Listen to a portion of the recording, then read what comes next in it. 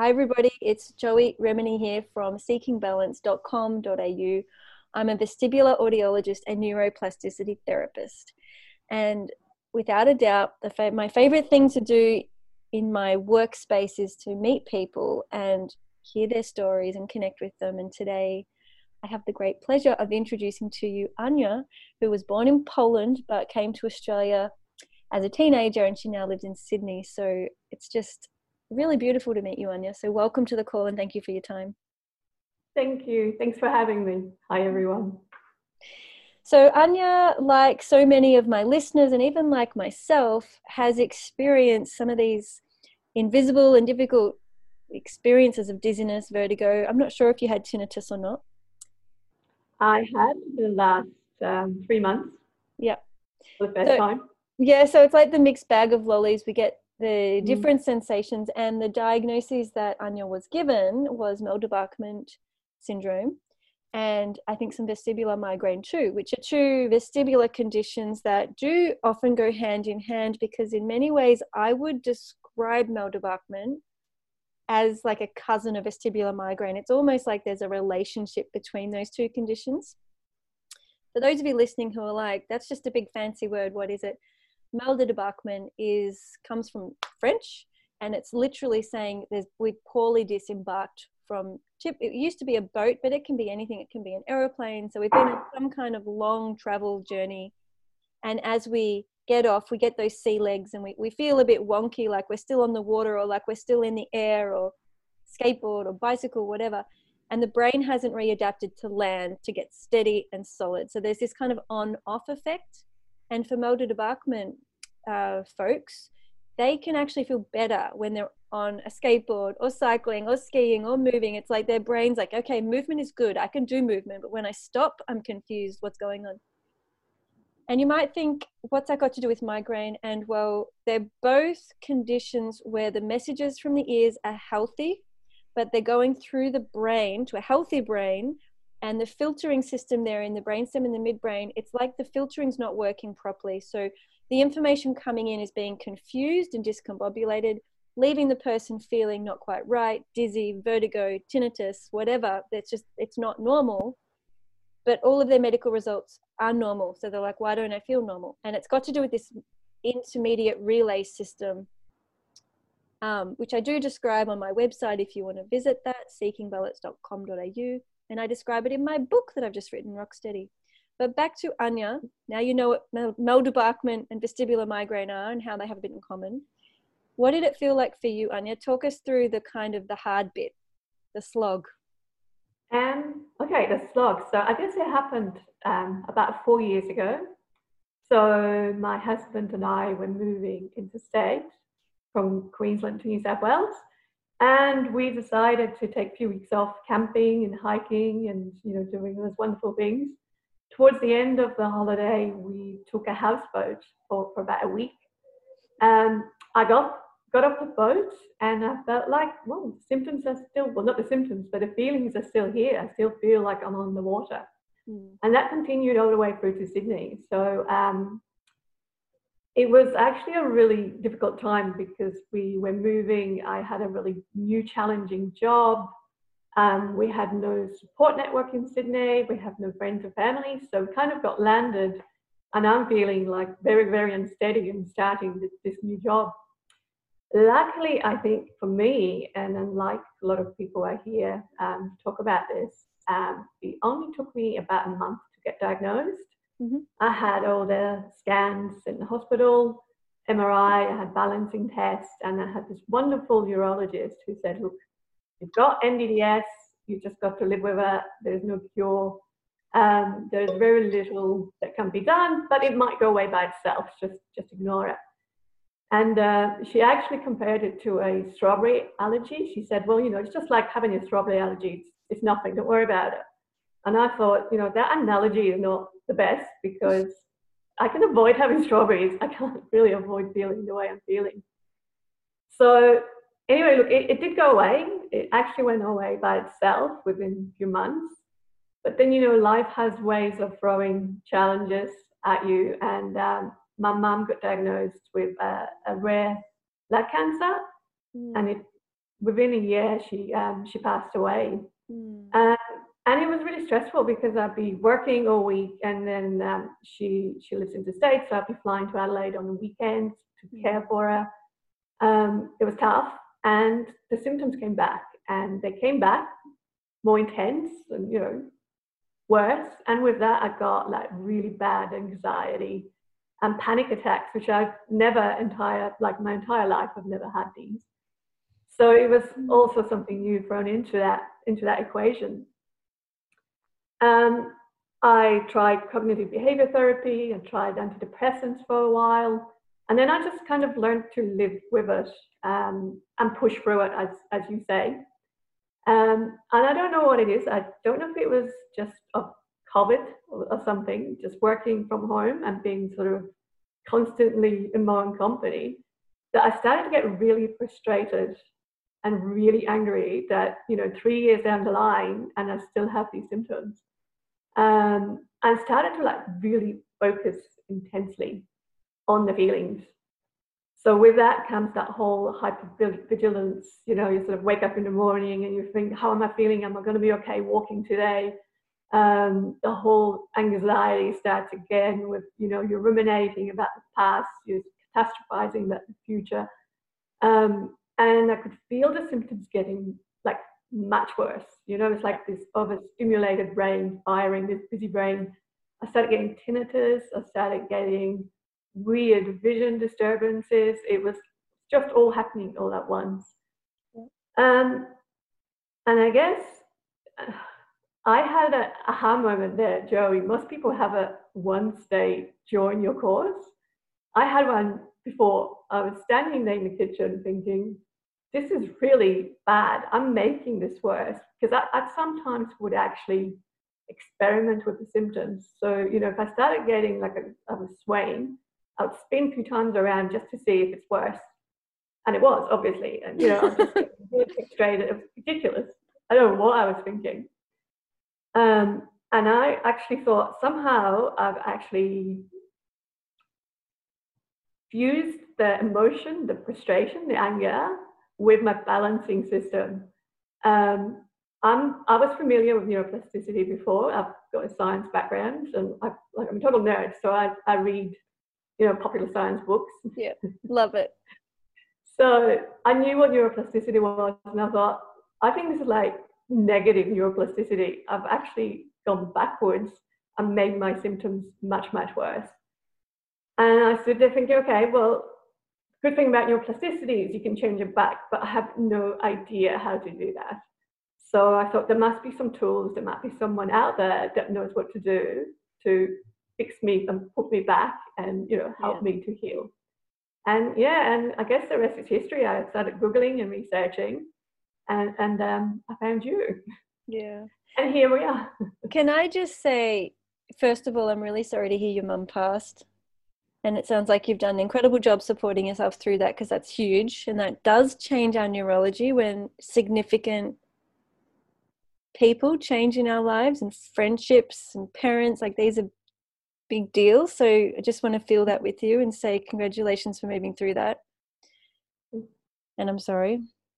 And secondly, I love that you were playing in your kitchen with spinning, and that is new, like that sense of play and curiosity is neuroplasticity.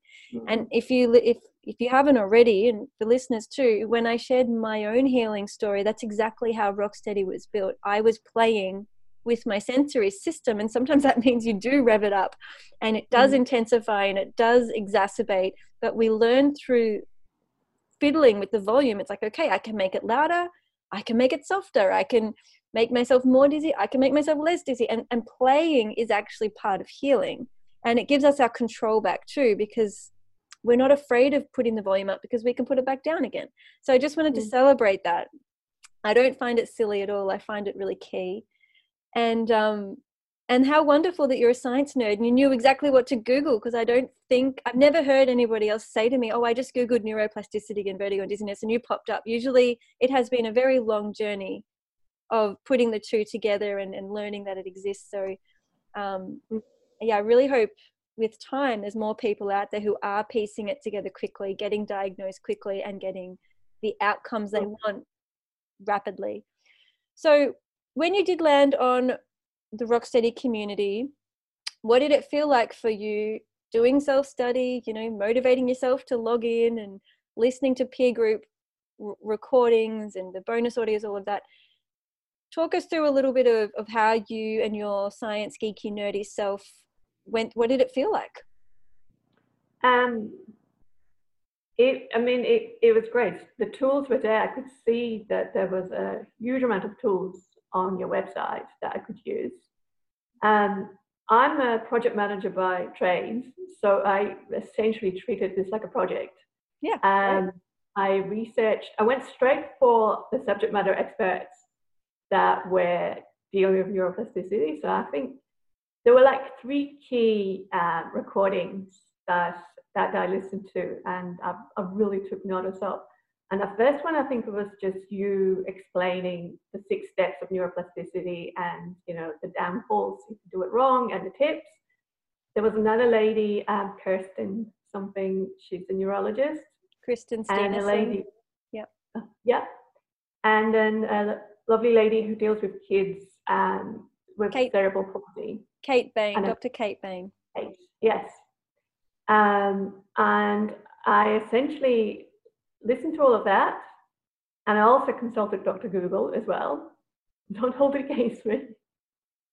But I wanted to know if neuroplasticity was used somewhere else in terms of healing. And, as it turns out, chronic pain is another field. Mm-hmm. So I sort of tapped into those resources, and I looked at the methodologies and compared them. When actually they're all aligned, it's all the same. This is what neuroplasticity, or how you should use neuroplasticity, is. And I then ended up one Saturday night. I remember I just sat there and I had all these thoughts in my head from all those videos I watched, and I put everything onto one card, and it was kind of became my little go-to card, which is, I don't know if you can see it. Yeah. There it is. Beautiful. And essentially, kind of on one side, it has like the framework of how I should sort of behave and think and what I should believe in for neuroplasticity to work for me most effectively. And on the other side is kind of my strategies of what to do when I have the not quite right sensations, and then what to do when I actually feel great. And I wrote it out and I stuck it next to the microwave, and it sort of sat there so I could see it at all times in the kitchen. And I also thought, I don't want it to be just this abstract concept that I write it and put it away and whatever. I actually want to know this, and I want to remember this so that I can use it every day. And that's kind of what I did. So I sat there for the next week or so, and I literally read it at my morning, having my coffee in the morning. And almost memorized a lot of it so that I can use it. Reminds me of when I was at university and doing like, what do you call those, brain maps and concept flow charts, and I'm cramming for an exam and I'm trying to memorize where everything goes. I'm curious, did you ever, or are you at a point at the moment where you can kind of throw all the theory and the content out the window and actually meet yourself? So in any moment, no matter what you're feeling, you're able to really hold yourself with loving kindness and care and meet yourself with like throwing the rule book out the window and just being with Anya? Yeah, absolutely. I think you progress from knowing that sort of the basis and the framework and science and the tools that I've learned along the way of what to do, mm-hmm. to be with myself. I don't need that anymore, but I find it really useful to have that still, because for me, it's not just about rebuilding the pathways and feeling better. I think a lot of what's on there is actually a really good way of, living your life. Definitely. It's about finding purpose. It's about having the right mindset. It's about being in the moment. And all these things are really important, going forward for everybody in their lives, I think. Yeah. So, in fact, I'm in the final publishing pieces of my book now, and it's a huge, it's like you go through, you jump one hurdle and then it's the next. And so the last piece is taking all the final edits and getting the design team to put it into a final PDF, and then you proofread. And we're at the proofread section. And so I have a new proofread editor. There's a new editor for every piece. And she has no vertigo or tinnitus, but she's like, your book is amazing. This is going to change the lives of everybody. She's like, I totally related to this book and I want to build new neural pathways. And I don't even have vertigo or tinnitus. That was just like a really awesome example. She was so enthusiastic. I was like, I'm glad you liked my book. But it's true. And a lot of my clients who heal, and so they no longer really associate with the vertigo or tinnitus because they've really moved through it and overcome it. They're like, I still go back to Rocksteady. I still use the tools because when I have a new job interview or something scary, or my partner gets some difficult illness and suddenly the household's full of stress and anxiety and I'm vulnerable. They're like, in all of these life situations, I go back to the toolkit. And also with the fires. So there's some of my clients, both in the Australian devastating bushfires and now in California and America. I've got clients who are like, I'm using the Rocksteady tools to get through the fires and through the difficult challenges and not quite right sensations that I'm experiencing in life, which is no longer about the diagnosis. It's about actually just being a human trying to exist in a chaotic world with challenges. I think you were saying there's different challenges that life serves us. Do you want to speak a little bit on that yourself with, I think for the Maldau-Bachmann, I don't say that perfectly, but Maldau-Bachmann syndrome, for people out there with that condition, if you could talk a little bit about the hooking onto the diagnosis and then having to kind of let it go and become a new version of Anya. Can you speak a little bit about the de-identifying with the condition in order to make it a way of life? So I guess I never really massively focused on the diagnosis because it is relatively vague. It just really talks about your brain's not processing some of the stimuli that's coming in. So there's a lot of other disorders there, balancing disorders that have the same symptoms in the end. So you really have to focus on working through healing your brain rather than focusing on the diagnosis. So to me, that was never, I never really worried if it's MDDS. Plus, I could never say it right, so I didn't want to go on about it. Well, I just want to interrupt you ever so slightly there and say that would have really helped your healing and recovery.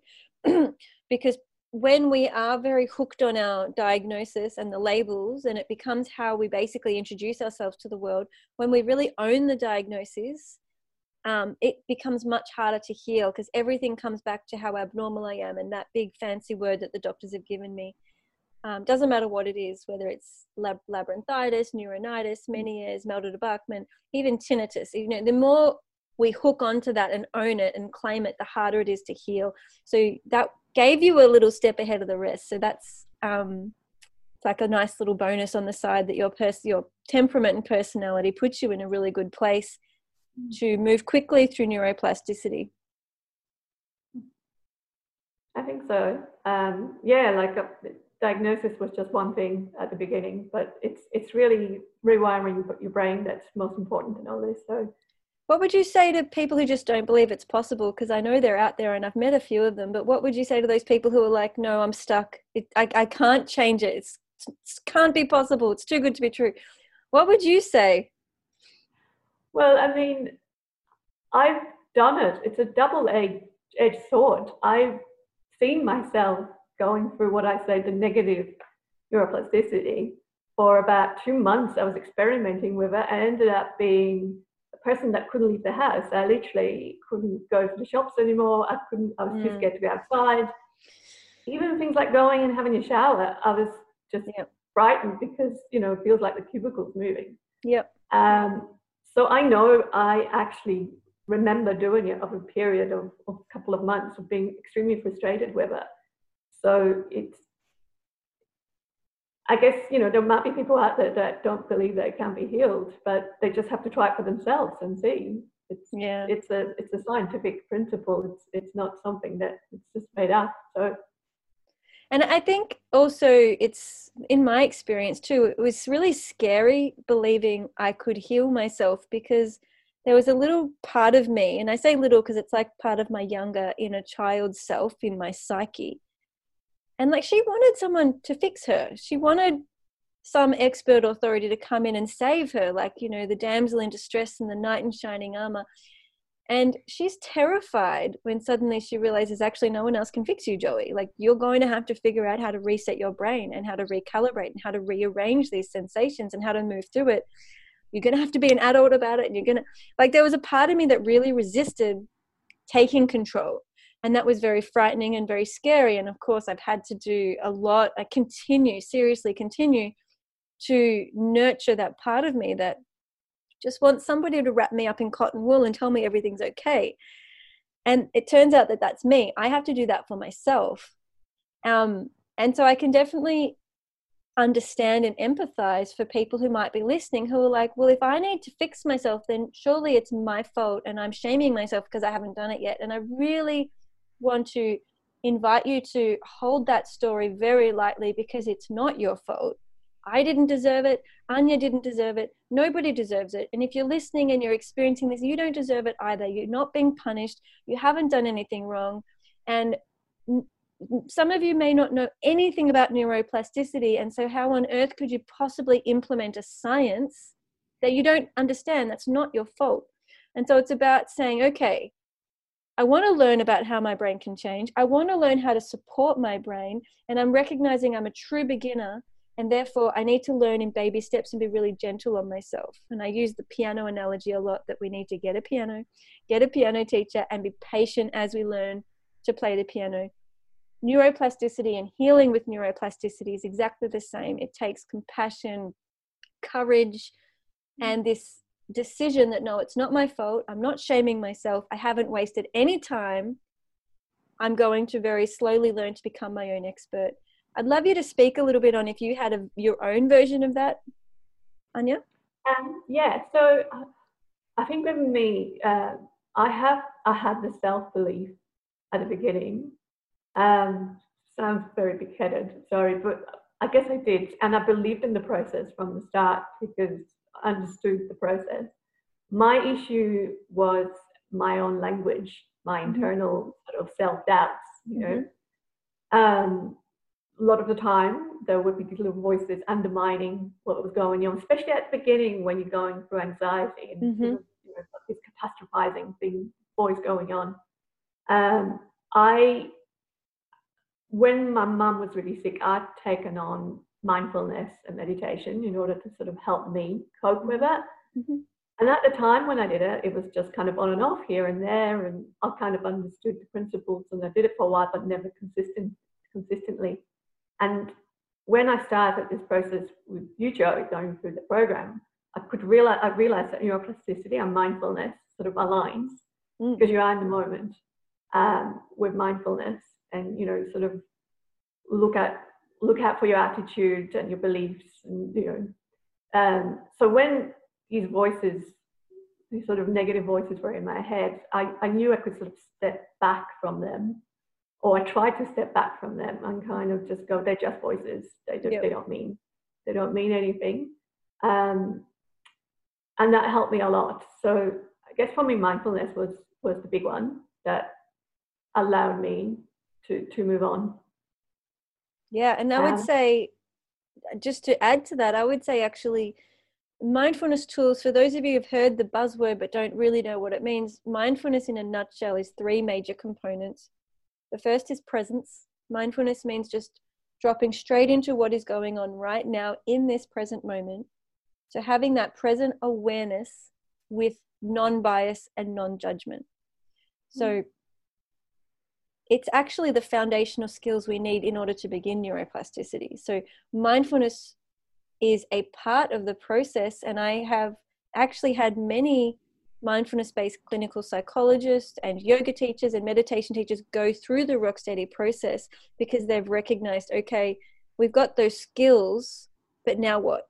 So mindfulness helps us get to a place of presence and non-judgment and being able to see what's going on. But then we also have to know, okay, well, now what do I do with that knowledge and that skill? And I think the Rocksteady process is that next piece of, well, what am I going to do with my brain and these error messages, because there's only so much I can sit through life going, oh, hi dizziness, oh, hi tinnitus, oh, hi vertigo. I'll just let you pass like the clouds. I'll just let you pass like leaves floating down a river. We have to then actually enact the next step in the healing process. So does that resonate with you at all? Absolutely. It's about hearing those voices, but ignoring the ones that are particularly negative. I mean, I have an example from when I was really stressed. This is right at the beginning of the process. A lot of anxiety. First time I decided to go to the supermarket. This is like, you know, a big thing. And I was holding on to the trolley for my dear life because I was so worried that my symptoms would appear, or I'd get really stressed and dizzy and what have you. And I got all the way through to like the other side of the supermarket where I realized I needed eggs. And I thought, great, now I'm going to have to go back and get these eggs. And there were so many people here, and I have to, you know, take my trolley, and it's just going to be all too hard. And I had these voices in my head, and one voice is saying, well, you know, let go of the voice, just go and get the eggs. The other voice, I'm going to have a panic attack. I'm going to have a panic attack. They're going to call an ambulance, or I'm going to fall over, like catastrophizing to the point of worst case scenario. Yeah. But what mindfulness allowed me then is to kind of step back from that and go, they're just voices. They're just thoughts. Thoughts are not you. They're just part of you. Just go and get these eggs. So I did. And it was like Mission Impossible phase. Get to the eggs, grab them, don't even check what's in the box. Go back in. But I was so focused, and I was so happy when I did it. And I even remember my little card at the time. And I thought, right, what do I have to do? I have to celebrate. Oh, lovely. If you challenge yourself, you have to then, and you know, you're happy with it, you have to celebrate. So I went and got some chocolate just so, you know, so I could celebrate. It's such a minor thing now to think about that. But when you're in that anxiety cycle and you've got all these symptoms happening at once, to even go and, you know, go walk across the supermarket, it was huge. Yeah. So. And can I ask, body scanning is often a really huge part of neuroplasticity, and I would throw in self-compassion as well. Have you found those to be useful skills for you as you're learning to navigate what you're sensing and feeling and what you're cultivating and rebuilding? Has embodying, using the body scan tools, and then self-compassion been a part of that? Massive, absolutely. So body scanning, I actually really enjoy doing the body scan because I have been doing meditation for a while, quite sporty as well. So I was listening to yours. No offense, Joey, but after like listening to yours twice, I was like, I'm bored of my voice. I need to find my own body scans. So there are some amazing, you know, meditation apps out there. And, you know, there's things like Yoga Nidra, which is a type of meditation that you lie down and you can do a body scan for like 40 minutes or 50 minutes, to the point where you actually have to know your own anatomy, because they say, relax your left kidney. Like, well, what does that mean? But having done those body scans, that mind-body awareness is such an important thing. And I found even with exercises that, you know, the balancing exercises that I set or that you set, being able to really focus and being able to know where your feet are, know where your body is, tune into your proprioception, tune into how the skin feels, you know, that allows you to really kind of progress with these exercises and make them fun as well. Not necessarily just because they're exercises, but actually that works so well at sort of at healing. So I love the body scans, and I continue doing it now as well. And I guess I'll just be, you know, be something that I always do. I had an aha moment when I was doing body scans. I kind of realized that if I can tune into my proprioception, I stop feeling dizzy. Takes a few seconds, but for me, it's almost like a switch off the not quite right feelings. You know, just stand there and tune into my body intently. That's pretty much the emphasis of the Rocksteady program. So that's not unique to you or me. That's all humans, because there's only so much the brain can hold. And when so just to summarize as well, body scanning is not something we need an app for or an audio. Body scanning is something we do in ourselves, in our own mind, in our own body, with no device. So you don't need to go wildly Googling for yoga nidras or whatever. Body scanning is a skill we do for ourselves on our own, anywhere at all. And it becomes almost a dialogue in our mind where we start to go, okay, what am I feeling on the side of my neck? And how am I feeling underneath my armpit? And how am I feeling at the back of my head? Or how am I feeling whatever? We learn to become more in contact with the world around us by physically feeling it through our senses. And as Anya said beautifully, we start to realize when I get out of my head up here in the dialogue and the talking and symptoms, which are all actually really neural pathways pinging between the ears and the brain, when we can actually drop down into the lower body and feel our belly breathing, or feel our hips, or feel our fingertips, or feel our feet, the brain then allocates information to that somatosensory part of the brain. It moves away from where the symptoms are being fired and living, and suddenly we're like, oh, I don't notice my symptoms when I'm actually really genuinely feeling my proprioception. And that's where intensity, duration, and frequency come into it. When we're intensely focused on what we're feeling in our skin, there's no space to notice tinnitus. There's no space to notice dizziness. And if you're thinking, no, I've tried this and I can still hear my tinnitus and I can still feel my dizziness, that's fine. And it's all part of the learning. But that just means that actually part of your attention is on your skin, might be 30 or 50%, and part of it's on your tinnitus or dizziness. You're actually splitting your attention. And to truly move into touch, I would say it's a practice, and it's not necessarily something we're going to get with general yoga classes or apps or whatever. It comes when we really take it the next level, I think, and embody it as a way of life, and we get those skills happening. So we're actually really in control of our focus. It's a very inner personal journey. And how lucky are we, Anya, now that we have so many resources on the internet to help us build those skills? Absolutely. I mean, there's so much, but you're absolutely right. It's all in your head. You don't need any apps to do any of that. I know with exercises, I'm trying to tune in. For me, it almost feels like, when you see Olympic gymnasts, when they're getting ready for their routine and they're like, super focused. So I almost have to replicate that kind of feeling, like really focus on my body, but also playful. Like I don't want to have a fixed mindset with exercises. I think this is where that Dr. K came in. It was really insightful. She was talking about kids and how the brain is so plastic. And obviously they go for neuroplasticity every day when they're learning, but they learn through play. So I really took that on, and I thought, well, I have to become a lot more playful and a lot more sort of happy and joyful when I do these exercises. So it's that combination of intense focus like an Olympian, but yet being like a little kid. And like the babies when they're trying to walk and they get up and they fall down, and they get up and they fall down, but they don't get upset about it. So we shouldn't either. If you're doing an exercise and you're trying to move your head from left to right with your eyes closed and you're feeling dizzy, don't get frustrated. It's just, it's play. Well, it's fun. And this is where I think, coming back to our desired sensations, which I know you said it was not a big part of the process for you, that actually may become a bigger part down the track as you kind of spiral down into just getting deeper and deeper into neuroplasticity. Because I know I'm still playing with this. It's like I definitely don't have symptoms anymore. If they do come back, I don't care because I know what to do about them. But I'm constantly playing with, all right, well, how can I make my brain better? How can I improve my life more? And so I'm constantly playing with new desired sensations, and some things, it's awkward in the beginning. Like, I had this idea of welcoming more blissful sensations into my life, where originally I would have been like, bliss is just a hippie word and it's not possible, and like, whatever. I would have really rejected and resisted it.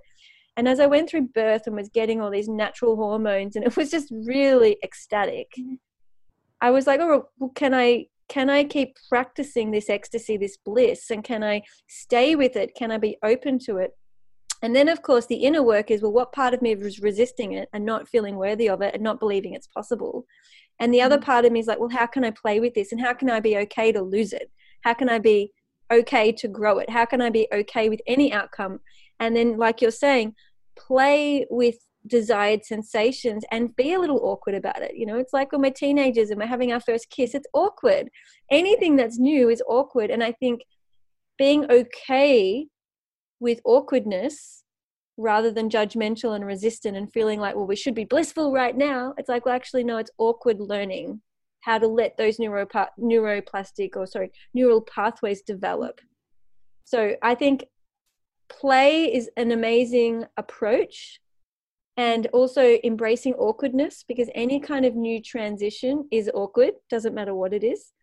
And so embracing awkwardness I found really helpful, and a new word to add to the vocabulary. Instead of not quite right, you can just say, I'm awkward. This is awkward. Haven't walked to the post office for a while, so I feel awkward. Like really normalize the process, I think, is really helpful. But yeah, it sounds like you had such an amazing foundation to step into neuroplasticity, in that you had great self-awareness, you had a mindfulness and meditation strong background. Had you ever tried yoga or any other embodied or athletics? You said you did some type of athletic. Yeah, I have. I loved yoga when I used to do it, but I've got really bad knees. So yeah, every time I do yoga now, my knees start collapsing for some reason. So I'd love to do it again, but yeah. As a yoga teacher, you can work with that if you want. Okay. There's special things. There's special things we can do to help our knees, especially if they're I've forgotten the word, hyper flexible, hyperextension. Yeah, hyperextension. So there's props we can use to help rebuild that strength in the knee, and elbows. Some people have it in the elbows. So if that's something you want to, that brings you joy, you can definitely use neuroplasticity there too. So I think we're going off topic, but what would you say to people with vestibular migraine and multiple? Their question is, have you healed? Do you still, whatever, do you feel, what do you feel with it? You talk them through. And what do you mean, as in what do I feel now, or? Yeah, now that you've learned about neuroplasticity, you've played with your symptoms and sensations, you've learned to turn the volume up and down, how do you feel in yourself moving forwards with those conditions? I feel pretty amazing. I think this process, it's not just about, curing a symptom at all. It's more about once you've healed the actual symptoms and you're not feeling them as much, and you've got tools to manage it when they do come out, there is so much more with that as well. You can, you learn through the process how to, what you can do if you change your mindset, what you can achieve if you change your mindset. You learn to reset your goals, and I have done that. So I've actually reset my own life goals. Amazing. So, dizziness is like blah, don't care about that now. I care about I care about going forward and looking at, what's my purpose in life? How can I make my life more purposeful? I'm inspired. I'm actually inspired by this course. I'm thinking of even potentially changing professions, or at least doing some voluntary work in this space. Fantastic. Because it's amazing. So I think you have a natural capacity, so I encourage you to definitely explore how you can maybe take it to the next level. And I think as we go through it, it's like an apprenticeship. And going through it, I think, is the best way to learn what it is, because you can read about it in a book, but to actually feel neuroplasticity take effect, and to feel like, oh my God, I have an internal volume control, I have an internal intensity control, and I'm in control of it. That's really powerful. And that then I think enables us to not only be a better version of ourselves, but also to potentially have the conviction and the understanding to support other people who might be feeling helpless, hopeless, and powerless. And we can be like, no, there's like other tools you can learn. There's other things you can do. Like, it happened to me. And so it's great. If you're feeling that motivation to contribute back, that's really exciting. Absolutely. Massively. And that's part of the reason, and I'll probably post it on Facebook, a lovely Facebook page, but even doing something like a neuroplasticity book club, where people can support one another, and maybe we'll read something together and dial in and have a chat. I would love to do that. I'd love to be able to contribute in some way to this. Great. It's I'm sure wonderful. you will. I'm sure you will. So my book, Rock Steady, Healing Vertigo or Tinnitus with Neuroplasticity, it's coming out mid-November and pre-orders open late October this year, 2020. It's 10 chapters, and I've also got some research in there for you, Anya, for people who are interested in the science, and there's some dorky graphs as well. But Yeah. at the back of the book, after our dorky graphs and research, which by the way showed that symptoms statistically and significantly improved for participants who completed all 6 modules of Rocksteady, and those improvements were seen regardless of their age, their gender, their diagnosis, and regardless of the time since onset of symptoms, which means it didn't matter if they'd had symptoms for 12 months or 10 years. They were still seeing improvement. So it's amazing what we're seeing as the research unfolds. But anyway, after that, in the back of the book, there's actually book club suggestions. And I have got a set of questions, things for people to go through and reflect on in every chapter. And I highly actually recommend that people do engage in a book club. And I'll also be hosting a Rocksteady book club for a few special people that want to join that. So Anya, do you have any parting words of wisdom? Wisdom. I think for people that are just starting off, please believe in the process because it absolutely works. Be strong, be positive, and be excited because you come out the other end a changed person. Yeah. And there is nothing more certain than that, because I think we do change ourselves. And I think Anya touched upon this really beautifully. Those changes aren't always what we want. They're not for the better. And understanding neuroplasticity, holistic, integrative neuroplasticity that's conscious, that we are choosing for ourselves the kind of person I want to be, the kind of body I want to live in, and how I want to talk to myself and treat myself. When it becomes conscious, I would say in 100% of cases, people come out the other side feeling very blessed, much stronger, much more connected, much more aligned with their values, feeling better relationships in the world. Like it's not just about symptoms, it's about the whole person thriving. And I think what Anya's really touched upon is if we don't know what we're doing or how we're doing it, the neuroplasticity is actually still happening. It's just that sometimes it's happening through a spiral of symptom catastrophization. And I had a hard 4 years, so I had some of that neuroplasticity happening in me, which was really uncomfortable and honestly left me feeling quite suicidal and alone. But all of that doesn't matter. It's reversible. Once we learn how to use neuroplasticity, we can get excited. I think it's very appropriate to have hope and to take it in baby steps, because just like learning a piano, we don't play Mozart overnight. It's a learning, a trialing, trial and error. It's practice, and it's figuring out, what do I feel? How do I support myself through this feeling? What do I want to feel? And how do I bridge that gap? And I think we said before we hit record, it's lifelong. Totally. Yeah. Thank you so much for sharing your story. I'm thrilled that you've got your cheat sheets, your little card that you can draw upon anytime you need. And thank you for being a part of the Rocksteady community. We might hear from you in our Facebook group, Rocksteady for Vertigo and Tinnitus, which everybody's freely welcome to join. It's a closed group, but it's open to the public. If you want to learn more about my program, Rocksteady, just jump on seekingbalance.com.au. You'll find lots of information from free resources to the 7-day support program and then the full comprehensive Rocksteady program. My book is coming out very soon, so mid-November 2020. The book launch is, again, open to the public. Everyone's welcome to join.